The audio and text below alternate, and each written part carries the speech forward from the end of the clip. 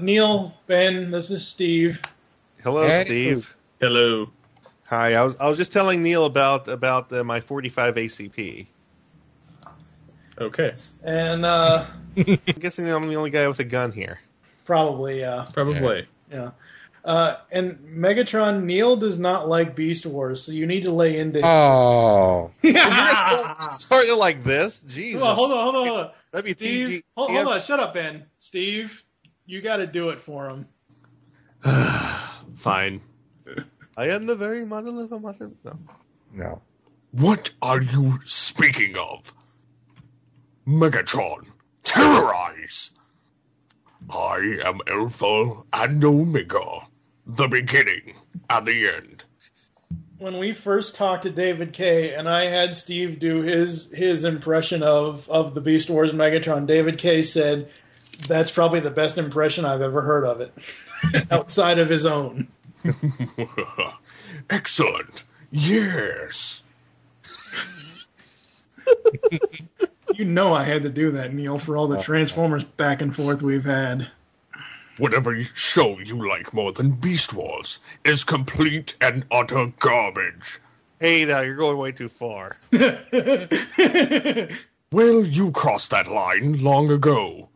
I'll melt you down into aluminum siding. Oh, yes, indeed. Well, now can you do Professor Xavier? I haven't watched that show. Now, see, that's a shame. How about Bison?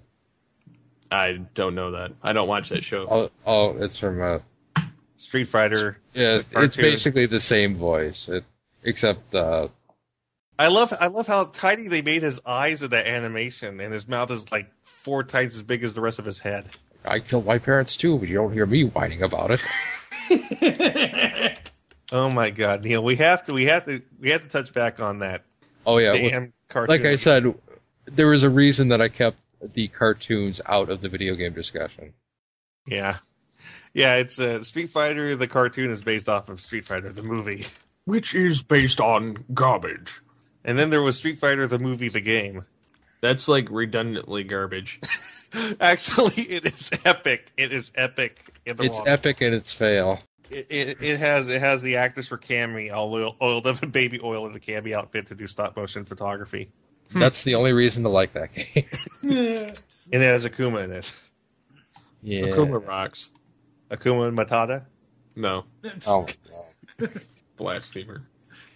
Crap Screamer! There you go, Steve. I renumbered them top and bottom, so top 1 to 4 and bottom 1 to 4, and then the center image is just the center image.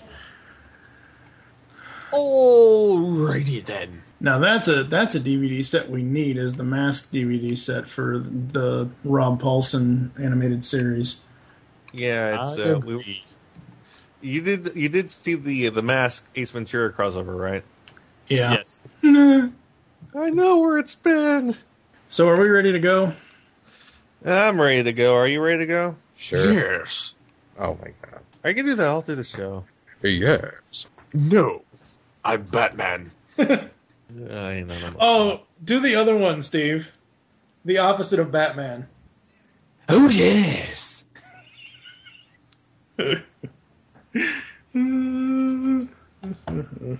Nothing but a boy in a play suit crying for mommy and daddy.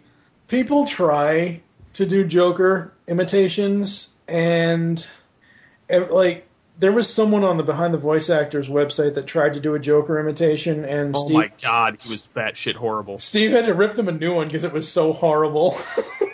I'm not claiming to be the best, but this guy was just ass. And the only Joker that Steve really does is the Hamill version. He doesn't do the Heath or the Nicholson version. Look at me. I do. Look at me. Yes, I do the true Joker. Oh wait, that's right. We have both Kermit the Frog here tonight because Neil does a Kermit and Steve does a Kermit. That's awesome. Hi ho, Kermit the Frog here. Wow, that's really good. Kermit the Frog here. Yoo-hoo, piggy. It's like Whitmire versus Henson. It's time to start the Muppet Show. Yay! I mean, honestly, in It's any still role, Kermit, who can so. top the creators. I mean, Yeah. That's like saying somebody's going to top Hamill as the Joker. It's just not going to happen. I know people who still swear on the Caesar. Well, I mean, that's live action. That's completely different. I could go back and forth with live action, but the fact remains that there's only one that's still with us on the live action, and there have been many on the Neil, we forgot to mention the Sega CD Batman video game, Adventures of Batman and Robin video game, because it has some segments of animation that was never in any episodes. Oh, wait, well. where were we supposed to mention this? Oh, he's talking about the video game episode. Oh, okay. I was gonna say, what the hell? As Batman, that he had an axe. The Webcast Beacon Network has been covering and promoting creativity and the creative process since 2007, starting with the Webcomic Beacon, a topical webcomics podcast with a jovial bunch of misfits like your local morning radio show. Also, the Webcomic Beacon newscast recaps, reviews, and discussions of community and industry news relative to comic creators, especially of digital distribution. Also, the Tropecast, the ever-tangential discussion of literary and visual memes. And finally, Web Fiction World. Before webcomics, there was independent and self-published web-release written fiction and literature. Find this all at webcastbeacon.com. Be sure to grab a master RSS feed or master iTunes feed and not miss a thing. All right. Oh God, this hurts still. Okay.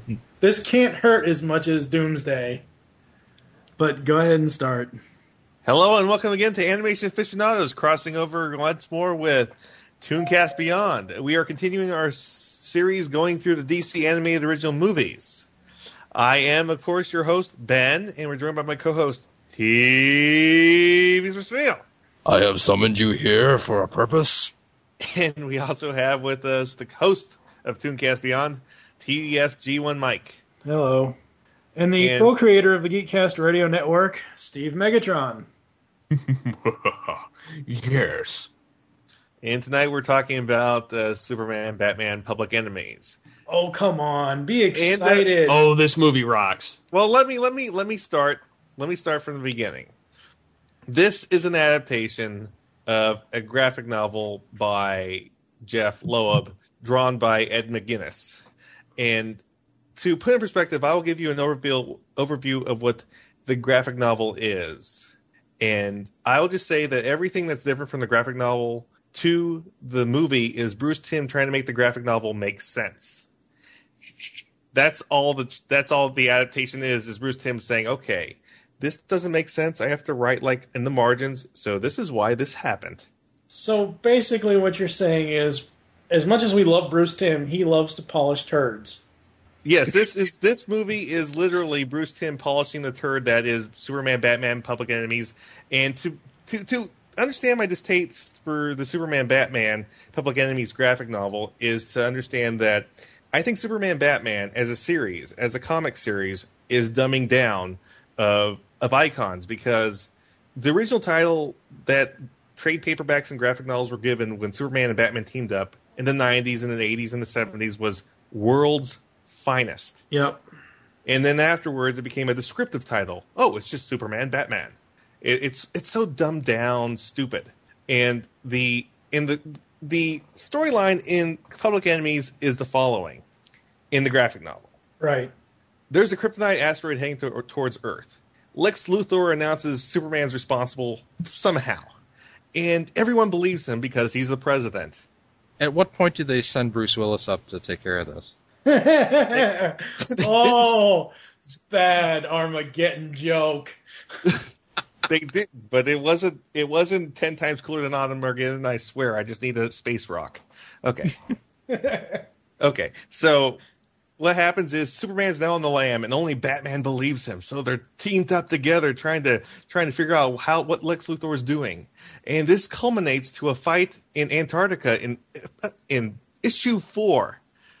That I actually shared with Neil because I wanted to make sure that I had a witness to verify what happens in this issue 4 of Superman, Batman, Public Enemies.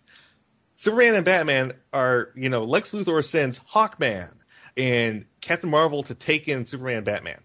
And in the fight, Superman says castling like the chess move and throws Captain Marvel at Batman. And Batman drop kicks Captain Marvel into a mountain hard enough to make him fucking revert into Billy fucking Batson.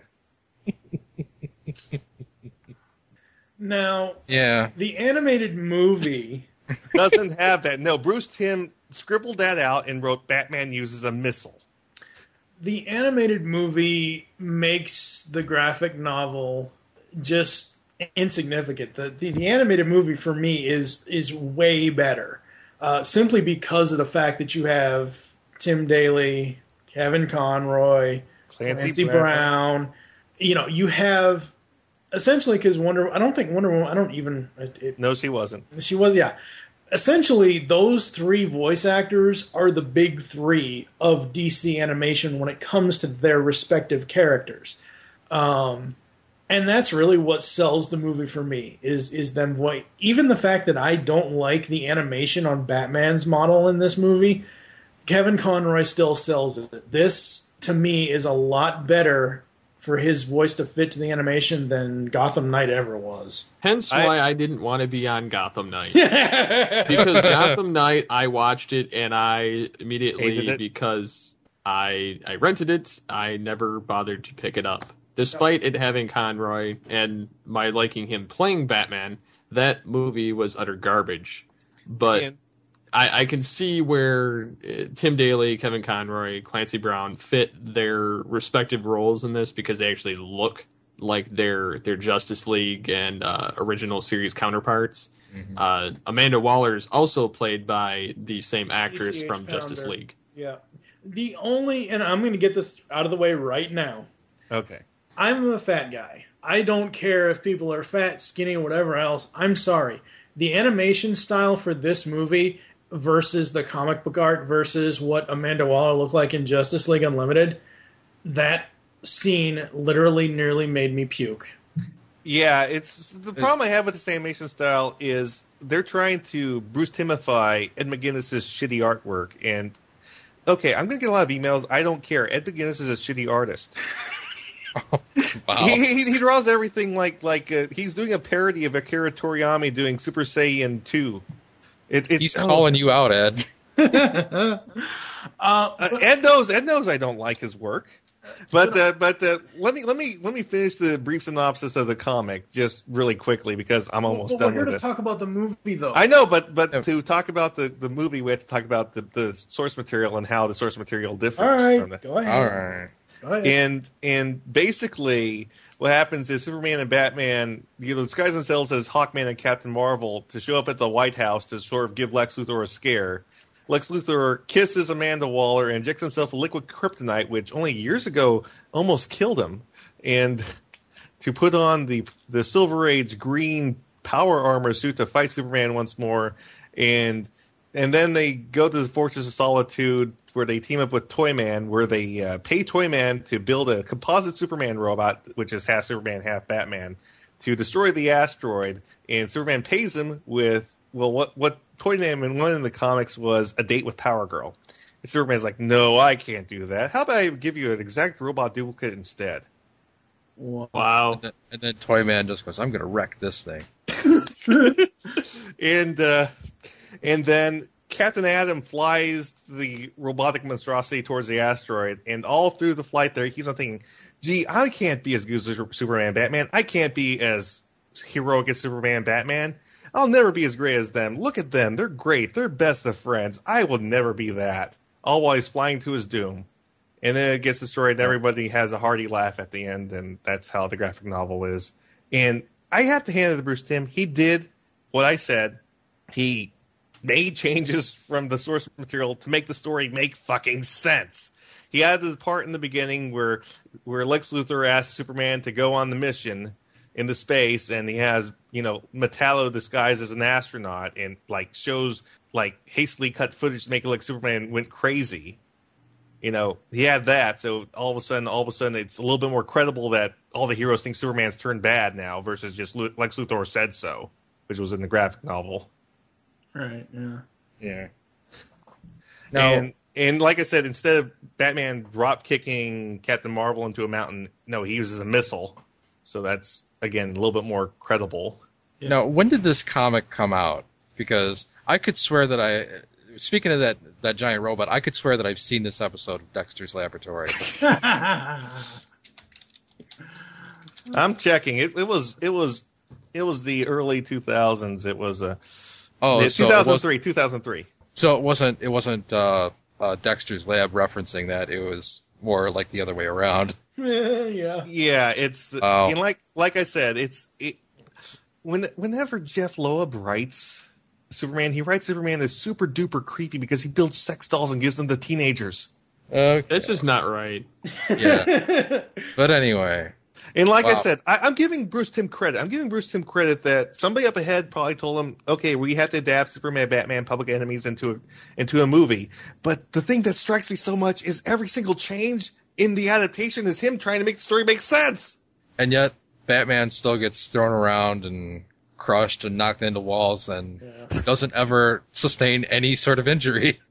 Well, the thing about this movie is, and the thing about any of these movies really, but this one specifically, and I think Bruce Timm said this, I don't remember, I think I remember hearing him say this about adapting it, is that, as Ben said, you have to have it make sense for the main, like, okay, Superman, Batman, World's Finest, all that stuff, those comic book readers are going to be, people who are invested like Ben, in comic books. Those are the people that are going to read those books. But for a mainstream audience, you have to make the adaptation make sense. To be fair, the original graphic novel didn't make sense, even to a comic reader. Jeff Loeb is that shitty a writer. Right, but that is still overlooked versus, like, okay, if it doesn't make sense to comic book readers, that's kind of like, hey, here you go, here it is. Who cares if it makes sense? We don't care about our readers whatsoever. We reboot in 52 and blah, blah, blah, blah, blah, all the friggin' time. But whereas, these animated films, these direct-to-DVD animated films have to make sense, sort of. But I'm still sorry. That's still just the funniest thing to me because I've never seen an adaptation happen before where the person who's adapting it is explicitly making the adaptation changes just to make the story make sense. I've never seen that before. Well, Bruce Timm cares. Neil, what about you for thoughts on this one? Well, as I was getting into, this comes off as kind of like a Batman wank because there are plenty of times in this movie that Batman, he should have just been dead. I mean, he was fighting. I always get the two mixed up. Was it Metallo? Yep, Metallo. Yeah, he's fighting Metallo, and Metallo should have just killed him. Yeah, and somehow he survived. He used Superman as a shield to block a thermite grenade, I think, or whatever the hell that was. And I'm just like, what the hell? This guy should be dead. He's just a normal guy. They don't try to write it. Well, the thing is this. Like I said, there's enough of the Jeff Loeb DNA in the story that it still doesn't quite make it there. But like I said, Bruce Timm probably... What this feels like is Bruce Timm should have been the editor-in-chief of DC Comics because that's what he's doing here. He's the editor. Although I got to call Bruce Timm out on one part is because Bruce Timm put Batman in the pilot seat at the end of the movie. And that should have killed Batman, too. Well, you know what? At least they had the ejection pod versus Captain Marvel thinking, gee, I could never be as great as Batman or Superman. Yeah. All right. I honestly think putting Batman in the pilot seat of the monstrosity was a reference to the end of Justice League Season 2 when he was piloting the Watchtower. Oh, yeah.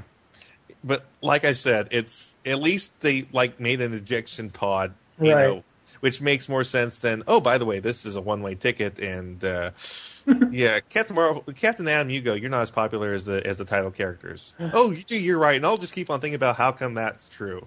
And my only other point here is that I got to bring up Power Girl because I'm sucked. Yeah, thing is, I know Power Girl's hair is supposed to be really short, but usually it has a little bit more volume than that. I mean, it's just kind of this weird. I don't know what you would call that. Hairstyling with the animation aficionados. No, yeah. It's not even just that. It's her whole body design just didn't have the. It just didn't have the power and the oomph in it. It was like a caricature of the oomph without the power. I mean, it's honestly, who really pays attention to Power Girl other than her boobs? That's what I mean. What we need is the Amanda Connor version stat. Well, what we need is the Call Me Poe version stat. What about you, Steve? What are your thoughts on Public Enemies? Well, honestly, I'd have to say, other than Under the Red Hood, I'd have to say this is my favorite next to that.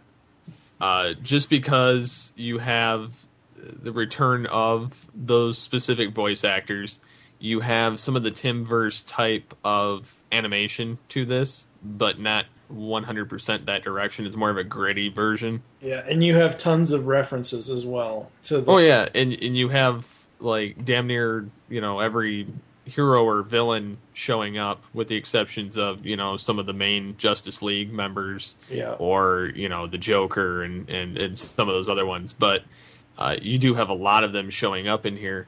And, despite what you guys know about the comics of it, I'd say that they did it really well with this animated version.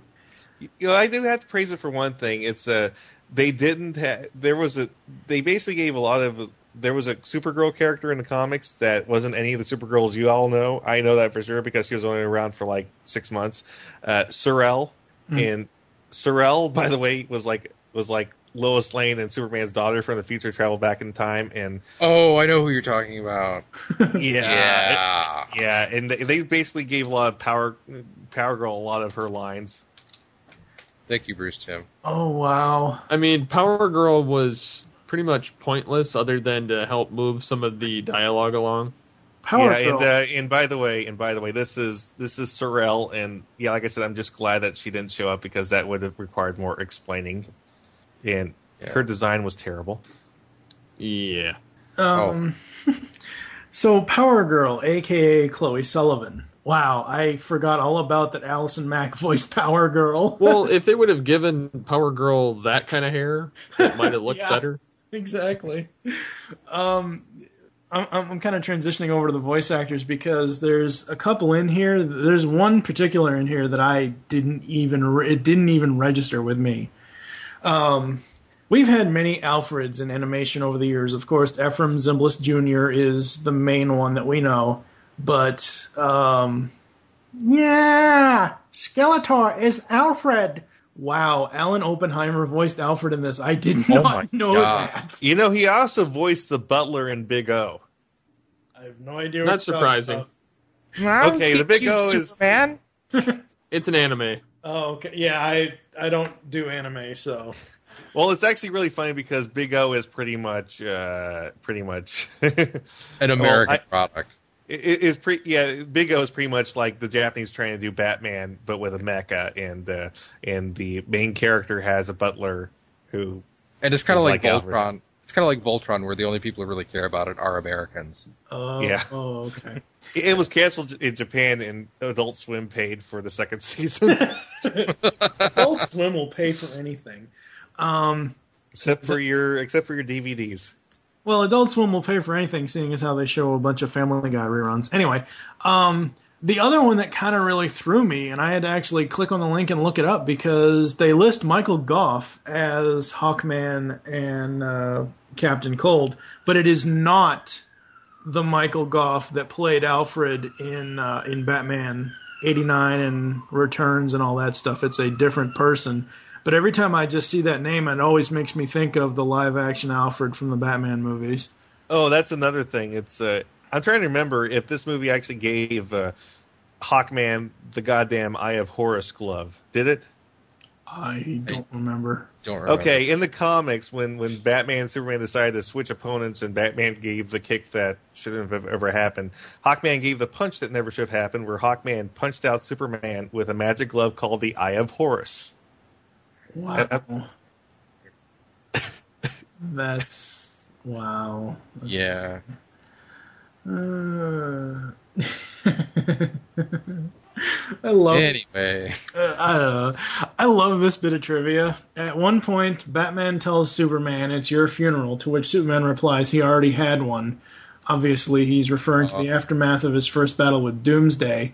However, when I first heard that line, the first thing I thought of was Hereafter. Yep. They've made so many references in this movie to Justice League Unlimited, to the DCAU. that's the only thing that I can always think of when it comes to those little quips. Is that's the first thing I go to, and of course, the box office for this 8 million, around 8 million. And it was 535,656 units sold. So this, I almost wish this would have made more money than Doomsday. Why? Then you'll just encourage Jeff Loeb to write more shitty comics. But then Bruce Timm can always polish them. Yeah. This wasn't a perfect polish. Let's be honest with each other here. Like, this wasn't a perfect polish. There was enough of the Loeb DNA here to taint the product. See, now I'm not as invested. Well, actually, I'm not invested in the comics at all. So my perspective on this movie is not exactly what Ben's is. I'm not saying that I really love this movie, but if I take it as a campy approach, I can appreciate it. And then all my comments about how Batman should have died will just kind of go away. Right. And, I mean, Toyman was okay. Well, he kept on mentioning Power Girl's boobs, badly drawn boobs at those. I'm sorry that her design was not good in this. It could have been better, but Steve, any other thoughts? Well, I wouldn't say that it's 100% perfect, but it's quite possibly one of the best out of all the animated ones, next to, like, you know, the Under the Red Hood and the Justice League Crisis of Two Earths. But I think that being that you're from a comics perspective, that it's not as good to you, whereas to me, having little to no experience with modern Batman comics, except for what I collected growing up and what little I've read now, I don't particularly pay too much attention to the comics or the writers or anything associated with it, whether it be good or bad. So that's why, in my opinion, this movie is better than what you would probably rate it. Yeah. So speaking of the rating, for the IGN replacement crew, Steve, we actually added a 0. And Neil, what is the 0? The 0 is find someone who owns this and punch them in the mouth. That's hilarious. So Steve, that would be Gotham Knight for me. Yeah, exactly. That's what we rated Gotham Knight. That's what we rated it on. Steve, 0 to 4. What do you give this? I give it a 4. Neil? You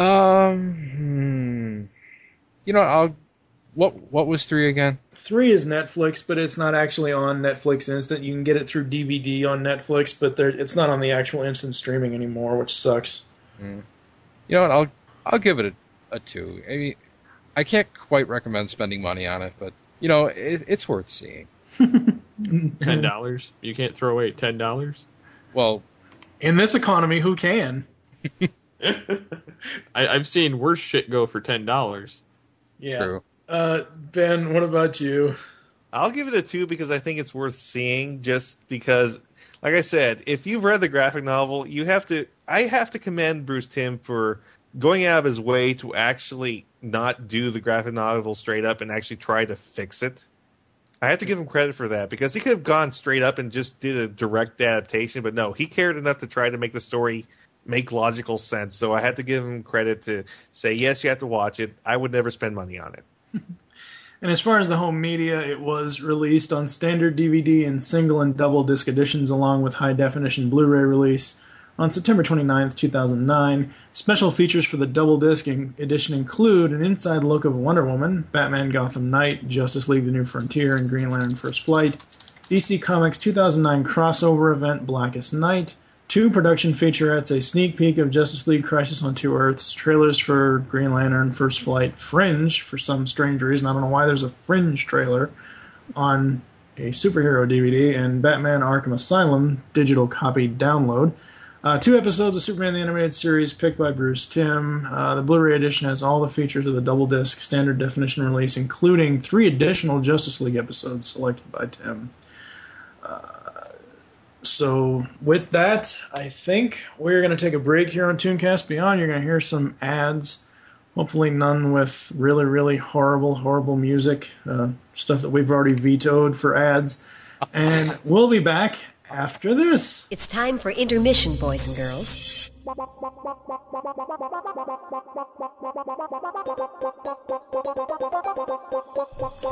now hear the Geekcast Radio Network while on the go with Stitcher Smart Radio.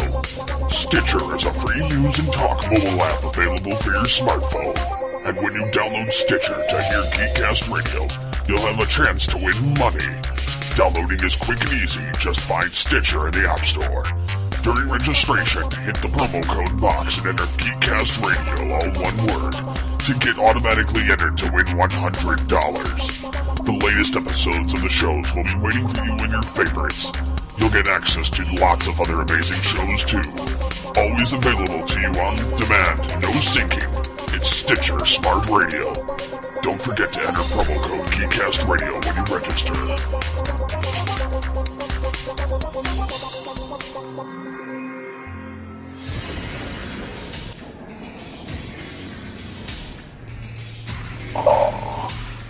Welcome to my throne room, Future Tales. The Beast Unleashed podcast is over, not gone. You can hear more of this great podcast, discussing all the episodes of Beast Wars and Beast Machines on GeekCastRadio.com. We include voice actor and writer interviews with stellar hosting by Steve, Mike, and Michael. Head on over to iTunes or the net, or else I will send you my vehicles to extract your spark and destroy you. Yes. Hey, I'm Gary. I'm Greg. I'm Chuck. And I'm Justin. Join the four of us every week on the internet's #1 G.I. Joe podcast, What's on Joe Mind? That's right. It's Joe news, reviews, and special guests like you've never heard them before delivered right to your MP3 player. Think of it as Joe Talk meets Sports Talk. And we make fun of Chuck. Right, please. Hey. We're just kidding, Chuck. Kinda.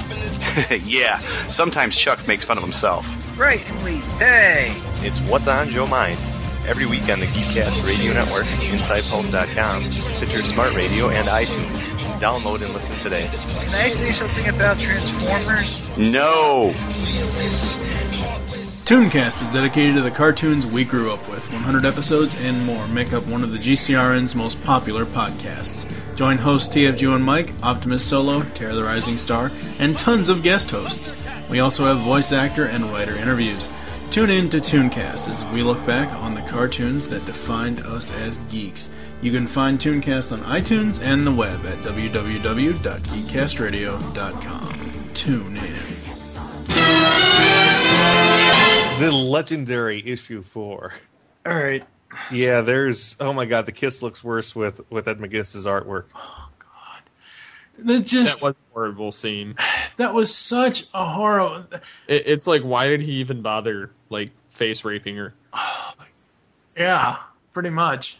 Oh god damn, the Eye of Horus. No, it's the Claw of Horus, pardon me. Oh wow. Just the cover alone looks horrible. Yeah, that's Ed McGuinness's artwork. He's literally nearly... I mean, if Hawkman had his other arm wrapped around Batman, he would be spooning him. Holy crap, what the hell? He'd be like... Yeah. I like how the mace looks like a rattle. Yeah, it does. I'm gonna throw a tantrum and you're gonna like it!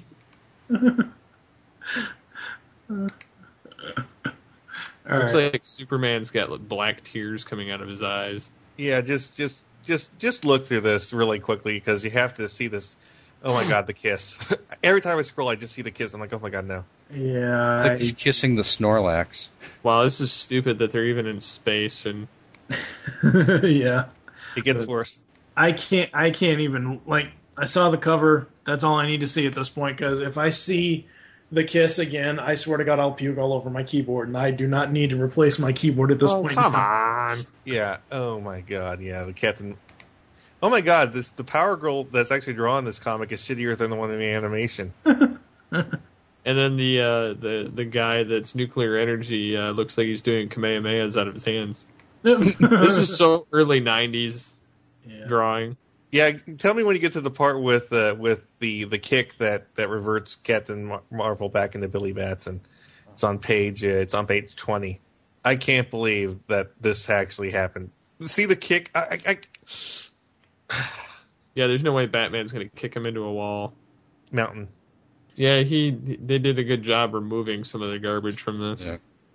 Now do you understand why? You just know that Jeff Loeb wrote that scene. He's like, it's going to be so awesome. He's going to kick him into a mountain. He probably sounded just like that with his nasally self. I'm still just amazed at how bad that Ed McGuinness's artwork is in this. I mean, people swear Ed McGuinness is great with superheroes, but I'm looking at this, I'm like, oh my god, the cover, just look at how Batman's ribcage ends and his abs begin. Look at that. Neil, tell me what's wrong with that as an artist. Oh, I'm not even looking at it.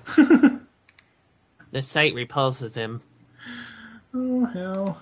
Cannot watch it, well. No, this is actually, yeah, and then the kiss. That's by far the weakest kiss I've ever seen. Say hell no, that son bitch had an axe. Oh no, that son of a bitch had an axe. Not quite. Wow. Oh, I'm looking at this. I'm almost having flashbacks to the Liefeld Captain America. It's not quite that bad, but it's... Just look at how the ribcage ends and the abs begin. Yeah, I can see that. It's like... that doesn't work. He's Jimmy Ab Master. I just wanted you all to understand that I'm not, my hatred of the source material isn't unwarranted. And I'm not denying that it is. I'm just saying that for people like me and Steve who aren't... Hey, I gave him credit of not doing the drop kick. I totally did, didn't I? Yeah. Yeah. All right. So, Neil, final thoughts on Public Enemies?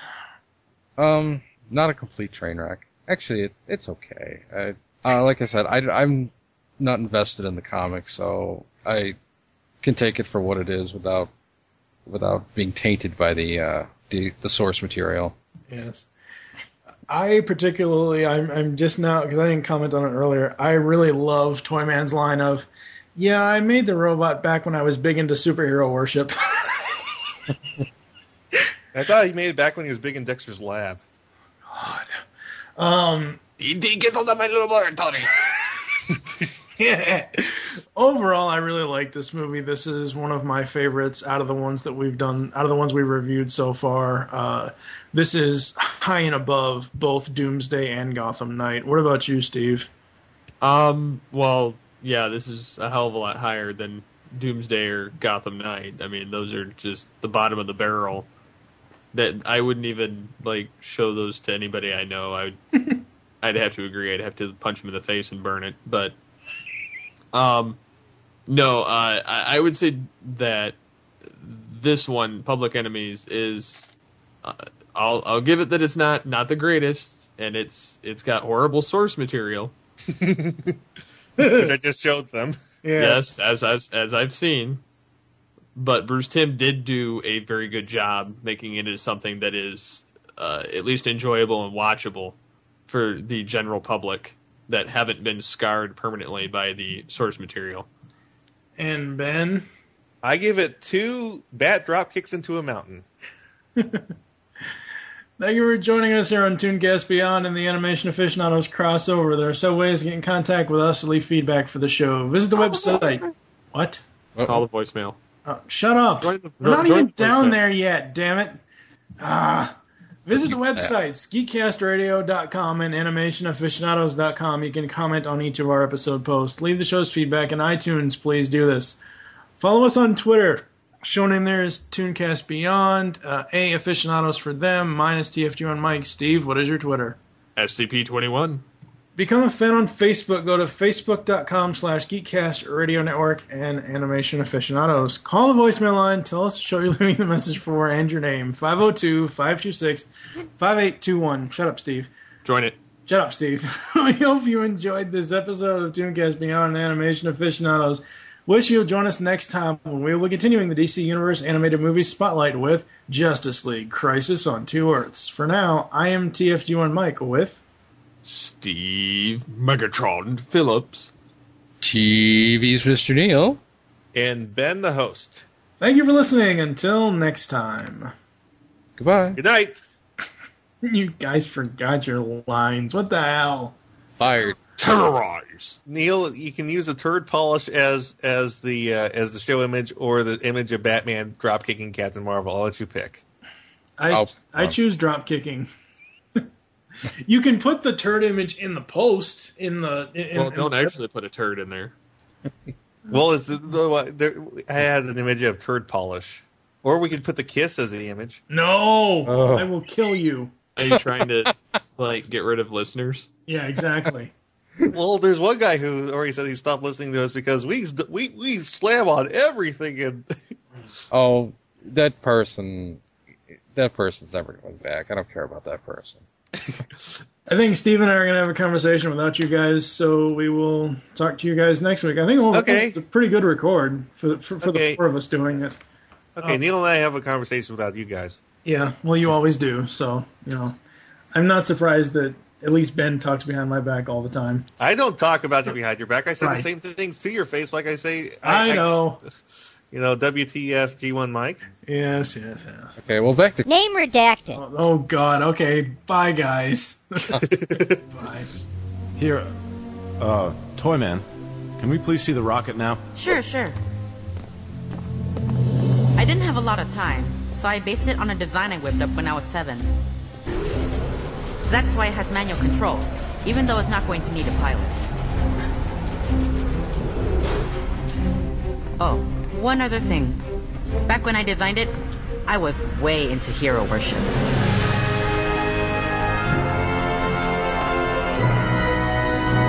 You're absolutely sure this is going to work? Does Power Girl have big... Just feed it the numbers, kid. You got it.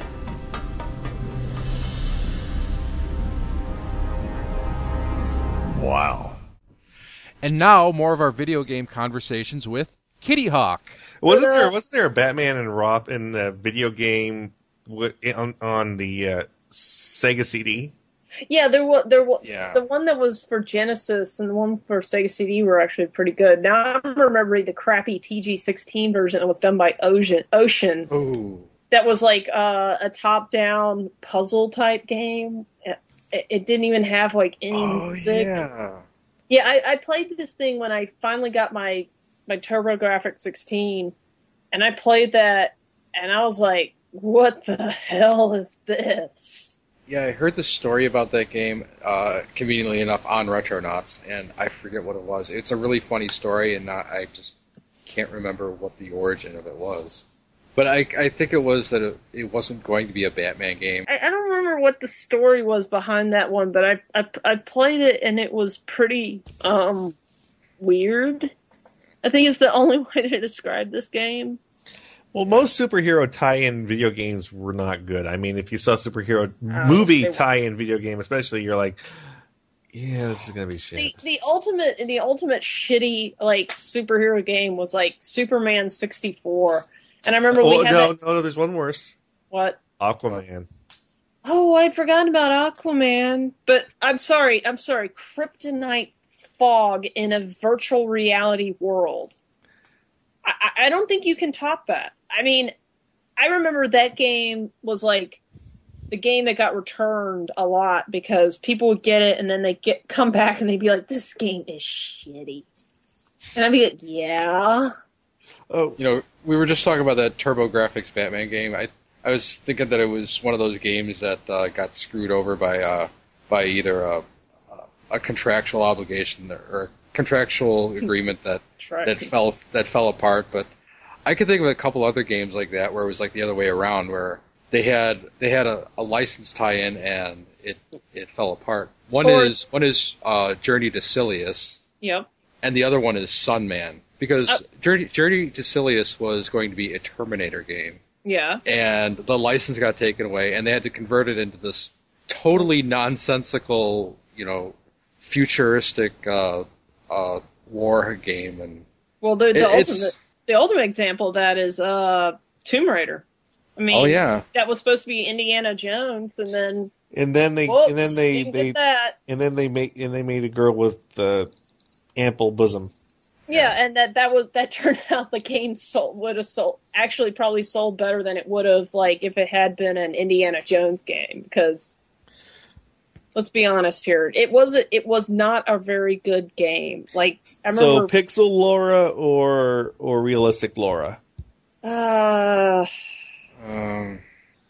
always liked the models they got because the game, I remember the game was like, it was pretty terrible. But the thing is that I got it because my friend had gotten me, what was it? That stupid Aerosmith game, Revolution X. He got me Revolution X for PlayStation for Christmas, and I was like, thanks, let's play it. And didn't Mark Wahlberg have a video game? I think he had one of those make my video games on Sega CD. Did. Oh, Journey had a video game. Well, don't stop believing. That were digitized. It was yeah. Oh, remember when a few weeks back I was talking about Ralph Baer trying to sue Nintendo over the Game Boy camera? Something about putting digitized graphics into video games. Yeah. Ralph Baer had something to do with that Journey game, and that's where I think that's where that patent came from. He filed a patent about that has something to do with putting digitized graphics in games, and a Game Boy camera came along. He's like, "You can't do that." And, I think Nintendo beat him on that. Okay, it's Journey. I don't care what you say. Ralph Baer's patent is nowhere near as patent trolly as Ralph Bakshi's patent on rotoscoping. That's true, but still. Yeah, you heard right, people. Ralph Bakshi put a patent out on tracing. And I'm pretty sure the Fleischers were already doing it before that patent even existed. Yeah, look it up. Ralph actually submitted a patent to rotoscoping, and I showed it to Neil. Neil's like, I showed Neil the technical drawing for it, and Neil's like, "What the fuck is this?" But if you're going to talk about patent trolling, how about all the patent trolling that goes on in the video game industry, where somebody draws something on a napkin and submits it, and then basically sits around and waits for the video game companies. Well, I mean, the current thing going on with like smartphones, where they're all like holding a gun to each other's head and saying, "Well, I own this patent. I own this patent. I own this patent." It's like, just shut up. Everything is built on everything else. Let's move on. Let's just make some goddamn phones and move on. Yeah, let's make some video games. Let's make some phones. Let's get over this crap. But I guess we're going to keep arguing whether, this button sort of looks like this button on this other tablet at that bevel of that 25% bevel, that 25-degree bevel is like copy. No. That rectangle's a rectangle. Yeah, it's like, no. But I know why there's this fighting. It's just basically, let's try to cut each other's legs from each other, even though, like, now we're like stump people. Well, Jobs himself revealed why he did it. It was a personal vendetta for him. Well, yeah, because he was very pissed off that Google had put out a phone, which they have the right to do that. But the thing is that Jobs had all the right in the world to say, "I'll crush them." But it was actually, they started this little patent fight when they just started buying up little companies in order to get patents in order to fight each other. So they sort of, I forgot who fired the first shot, but it doesn't really matter because I'm sort of like, guys, I don't care. I just want some damn phones. And if like someone would like bring out like, decent phone, that's all I want. But we got to argue about like, bevels and buttons and, well, I patented the use of fingers. Well, I patented being alive. Oh, you made a joke about somebody patenting the rectangle. I think James Randi was actually going to try to patent the circle just to make a point. I think there is a patent for having a device be a rectangular shape, and I forgot. Apple has it. And it's the most ridiculous patent ever. Well, I know. Yeah. I know IBM has a few patents too. Like, I think everyone has like a variation on that patent. I know, but Apple's is basically. No, I know. I have a rectangle with a screen in it that's also like a rectangle. I'm just sort of the opinion. Who fucking cares? Is it really does it really help you to have that patent? No. Does it really, at the end of the day, the only reason I buy the iPhone is because I like it. And I don't care if, someone else makes another rectangular phone. If it's better than the iPhone, I'll go buy it. If it isn't, well... But back to the video games. Back to video. Well, one thing I have to say is sort of related to video games. One thing I have to say is I love the early box art from like the 80s and the 90s. It's sort of dead now. Everything's all rendered and stuff, and it doesn't look as good as that beautiful painting. So the watercolor stuff from like the late 70s, early 80s is like it's like actually one of my favorite styles. Like especially on the television art. And then there is the epic Mega Man. Yeah. Oh, box is epic. The let's not reveal that this is Japanese art that's going on back then. What I love is the Mega Man and Mega Man 2 boxes look nothing like Mega Man. So they're just so bad. I know it was. And then you know what the Japanese did when they made Mega Man? I saw that Mega Man 9. They embraced it. They embraced it. Like, we're gonna do this shitty American art. Well, I mean, I remember that whole era. You would buy a game and have the shitty American art on it, and then you would open up the manual and it'd be all Japanese art, and you'd be like, "What the fuck?" I know, but that's what I love is the Japanese embracing. Like, we're gonna do it. And the Mega Man 9 box art is glorious. Well, because it was ridiculous. Why not? I mean, it was just such stupid. I mean, I'm trying to remember. Like, I remember in Nintendo Power, they'd always have the Americanized art, and I actually liked the artist who did all the artwork. You know, that semi-RPG looking artwork. Mm-hmm. But there was this obsession with, we can never show you Japanese art because then you'll be just turned away from this. What? Yeah, the Mega Man 9 cover is excellent. And isn't it ironic that was some of the best time for Japanese art was back in the 80s? I know, and like... I want to see girls with blue hair. Well, then Chrono Trigger came out, and like they used the Toriyama artwork. Oh, you could never say no to Toriyama. Well, yeah, I mean, you saw that Toriyama artwork, and I think that was when everyone just said, fuck it. We're just going to use the Japanese artwork. Because at that point, like, anime was already starting to ramp up. That was about the time that Sailor Moon had come out, and then Dragon Ball. So the attitudes were changing, but I do remember I'd been in Japan, so like when I'd see the American art, I'd be like, why are they doing this? But it's so epic. I love the bad. No, I love it. I love that too. There's a special place in my heart for the shitty American art, but oh man, and like I think the biggest offender was like Sega. Like the artwork they had on those Master System games where it was like the grid pattern and they had a crappy artwork on there. Yeah. Oh. No, I think the biggest offender was TurboGrafx. Talk about some wretched art. Oh God. I mean, okay, so you play the games and they'd have beautiful artwork inside the game. But the art, the cover art, it was just, I liked the TG-16 and I actually didn't own one until like much, much later. Because, you know, like I said, I couldn't afford all the systems. But I remember drooling over the TurboGrafx 16, but then I'd look at the cover art and I'd be like, this is terrible. What was the system that had the same power as an arcade cabinet? That could even take the arcade the Neo Geo. Yeah, the Neo Geo. I love their advertisement. Just like they showed a big two big ball bearings that says you need a pair of these to play one of these. I loved Neo Geo. Like I always wanted a Neo Geo. Like, but I couldn't dream of paying these. It was like $700 for it. What they should have done was show like a couple diamond mines and say, "You need a pair of these to get this." Yeah, exactly. Because I remember looking at it, I was like, "Wow, those games look awesome, and those are great graphics." How big were those damn cartridges? Those cartridges were like the size of like bigger than the Xbox controller. They were bigger than VHS tapes. Yeah, I think they were like 10 inches by... No, not 10. They were about 8 inches by 4. And they had dual pin out. They're bigger than the Duke. Yeah, they were huge. But that's because these were arcade... These were meant to be in arcade machines.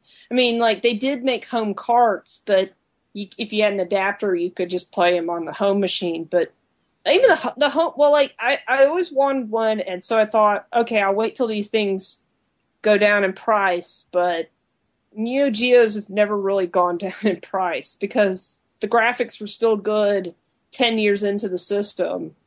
Like, cause like Garo looks freaking gorgeous. That's one of the last ones I did. But it always remained expensive, and I've never gotten one just because like I can't justify shelling out $700 for a console, even if it has like one of my favorite games on it. Fortunately, there's a couple collections on the PS2 that you can get, and there's virtual consoles. Oh yeah. Like I have Twinkle Star Sprites for Dreamcast and for Saturn, and that's like my favorite Neo Geo game. And I also emulated it, but I would like to own an original cartridge of it. But the cheapest I've ever seen the cartridge go for is $500. So I'm looking at and I would like to get a cabinet because like I have a cabinet of Donkey Kong Jr., which I found on the side of the road, literally. Does it work? Oh yeah, it had a shot. The speakers were shot, and I think the power supply was shot. But we fixed that, and it works. And then the Miss Pac-Man, which came from Huntsville, from NASA. Huntsville, Alabama. Yeah, they had an auction. I used to live there. Yeah, And what happened is like my husband went up to. This was before he was my husband. He went up there to bid on like stuff that NASA was getting rid of, and Miss Pac-Man was one of them. And it actually has like on the sides places where like the people who were working on the rockets were playing the games, and they left their like there's like hand marks on the side of the machine where who has the high score? B. Aldrin. Unfortunately, they unplugged it. So. Oh. Yeah. I just would like to, N. Armstrong, B. Aldrin. It's like when you said the DK machine was shot, I thought you were going to say there was a bullet in it or something. No. Well, off the side of the road in Alabama, that's why I picture. It was next to a pawn shop, next to the it was next to the road, next to the dumpster at the pawn shop, and I think they just didn't want to pay for a new power supply. So I was like, well, I'll gladly take that. Thank you, with the original art and the original glass. That's I'll be taking. Yeah, I know. Have you ever heard how Miss Pac-Man came to be? Yeah. It was. I think it was like two college guys who like did a ROM hack. Yeah, back in 81, they did a ROM hack of Pac-Man. Yeah, it was, and that's how Midway was formed. Yeah, I think Midway was already publishing Pac-Man. But, okay, that's right. And they got a hold of these guys and they bought it. Yeah, and Namco found out about it, was really pissed, and they kind of forced them to sell Miss Pac-Man to Namco.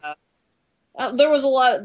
And then like Nintendo with the whole Donkey Kong versus Universal Studios with King Kong. And then they were told they should just drop it.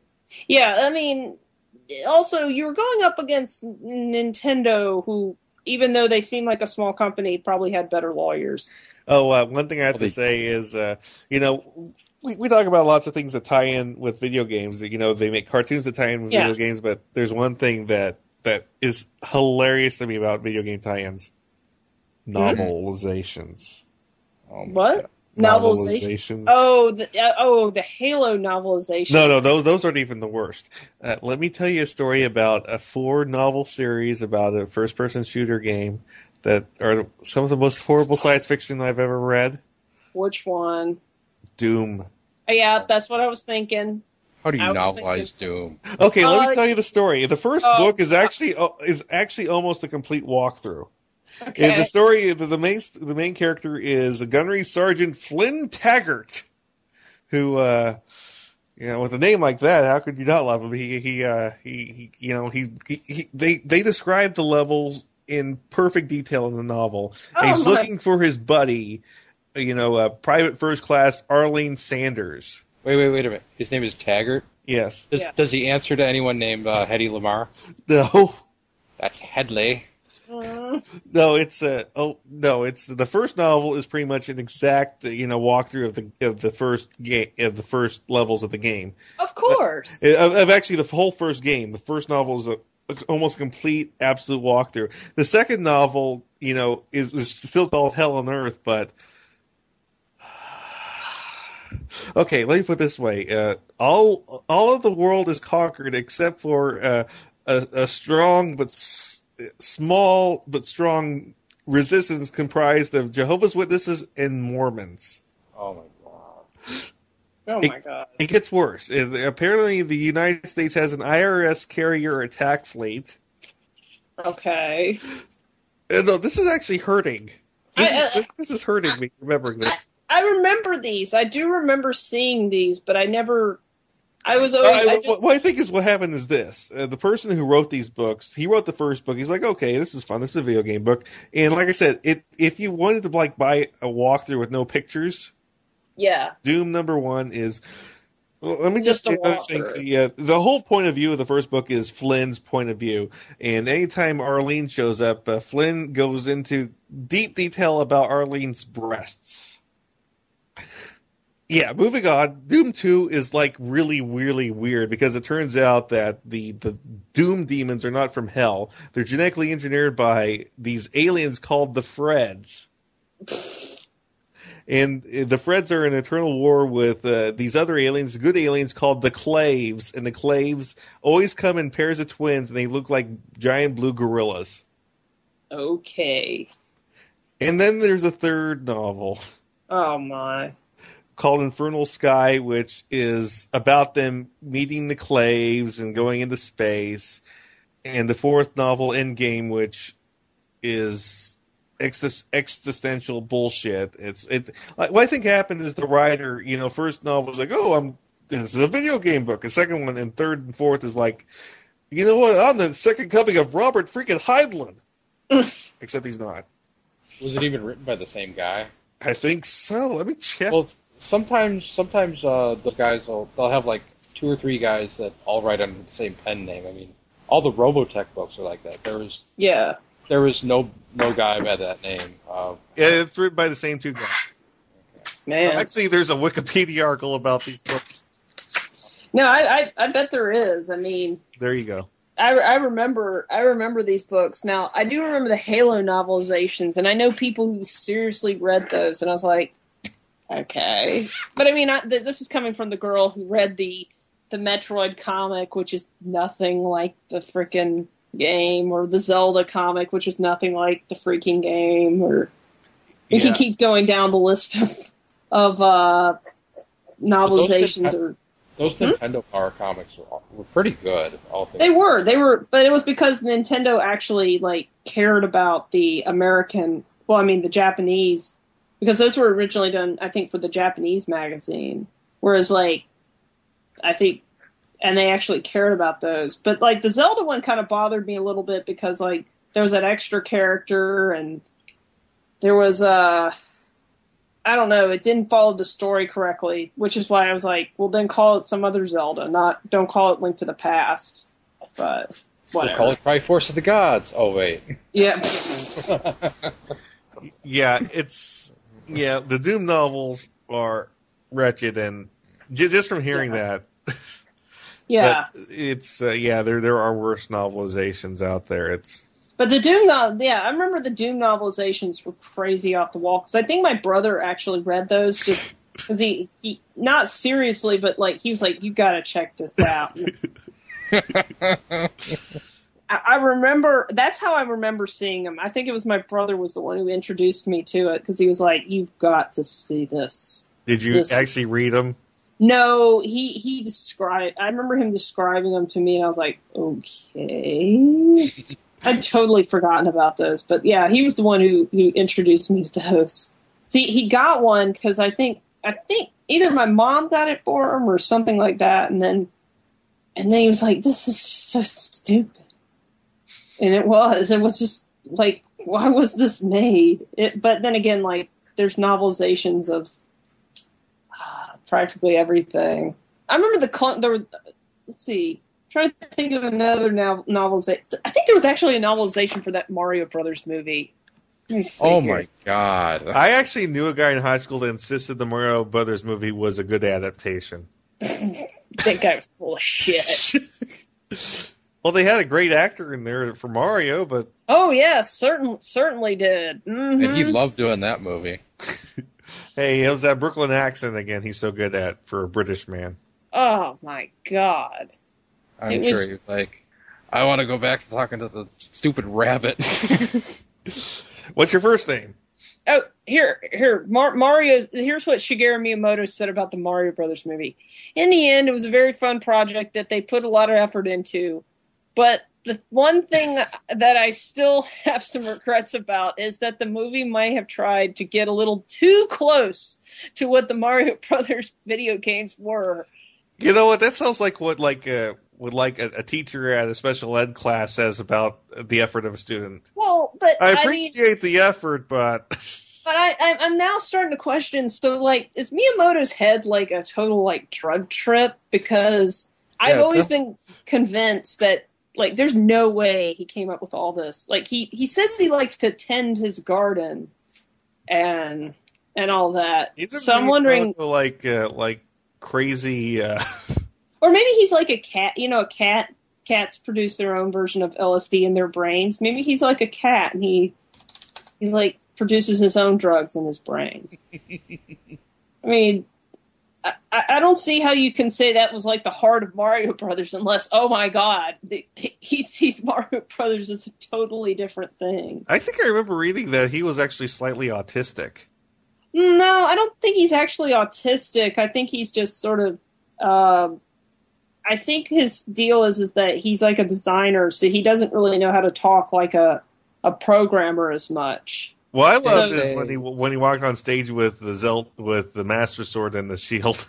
Yeah, I love his white friend too. Is that guy who's always with him translating? I call him Miyamoto's white friend. Miyamoto's human translator. Yeah, I think he's actually part of Treehouse, that group that always does the Animal Crossing translations. He just sort of hired him full time to just walk with him 24/7 to translate to English. I think I think he isn't like, that isn't his only job. I think he works for Treehouse, which they're the ones who do Animal Crossing. That'd be so cool though if that was what happened. Well, yeah, that would be pretty cute, but I think this guy actually he actually works on Animal Crossing. Like when Animal Crossing comes to the United States, they're the team that has to do let's rewrite this entire game.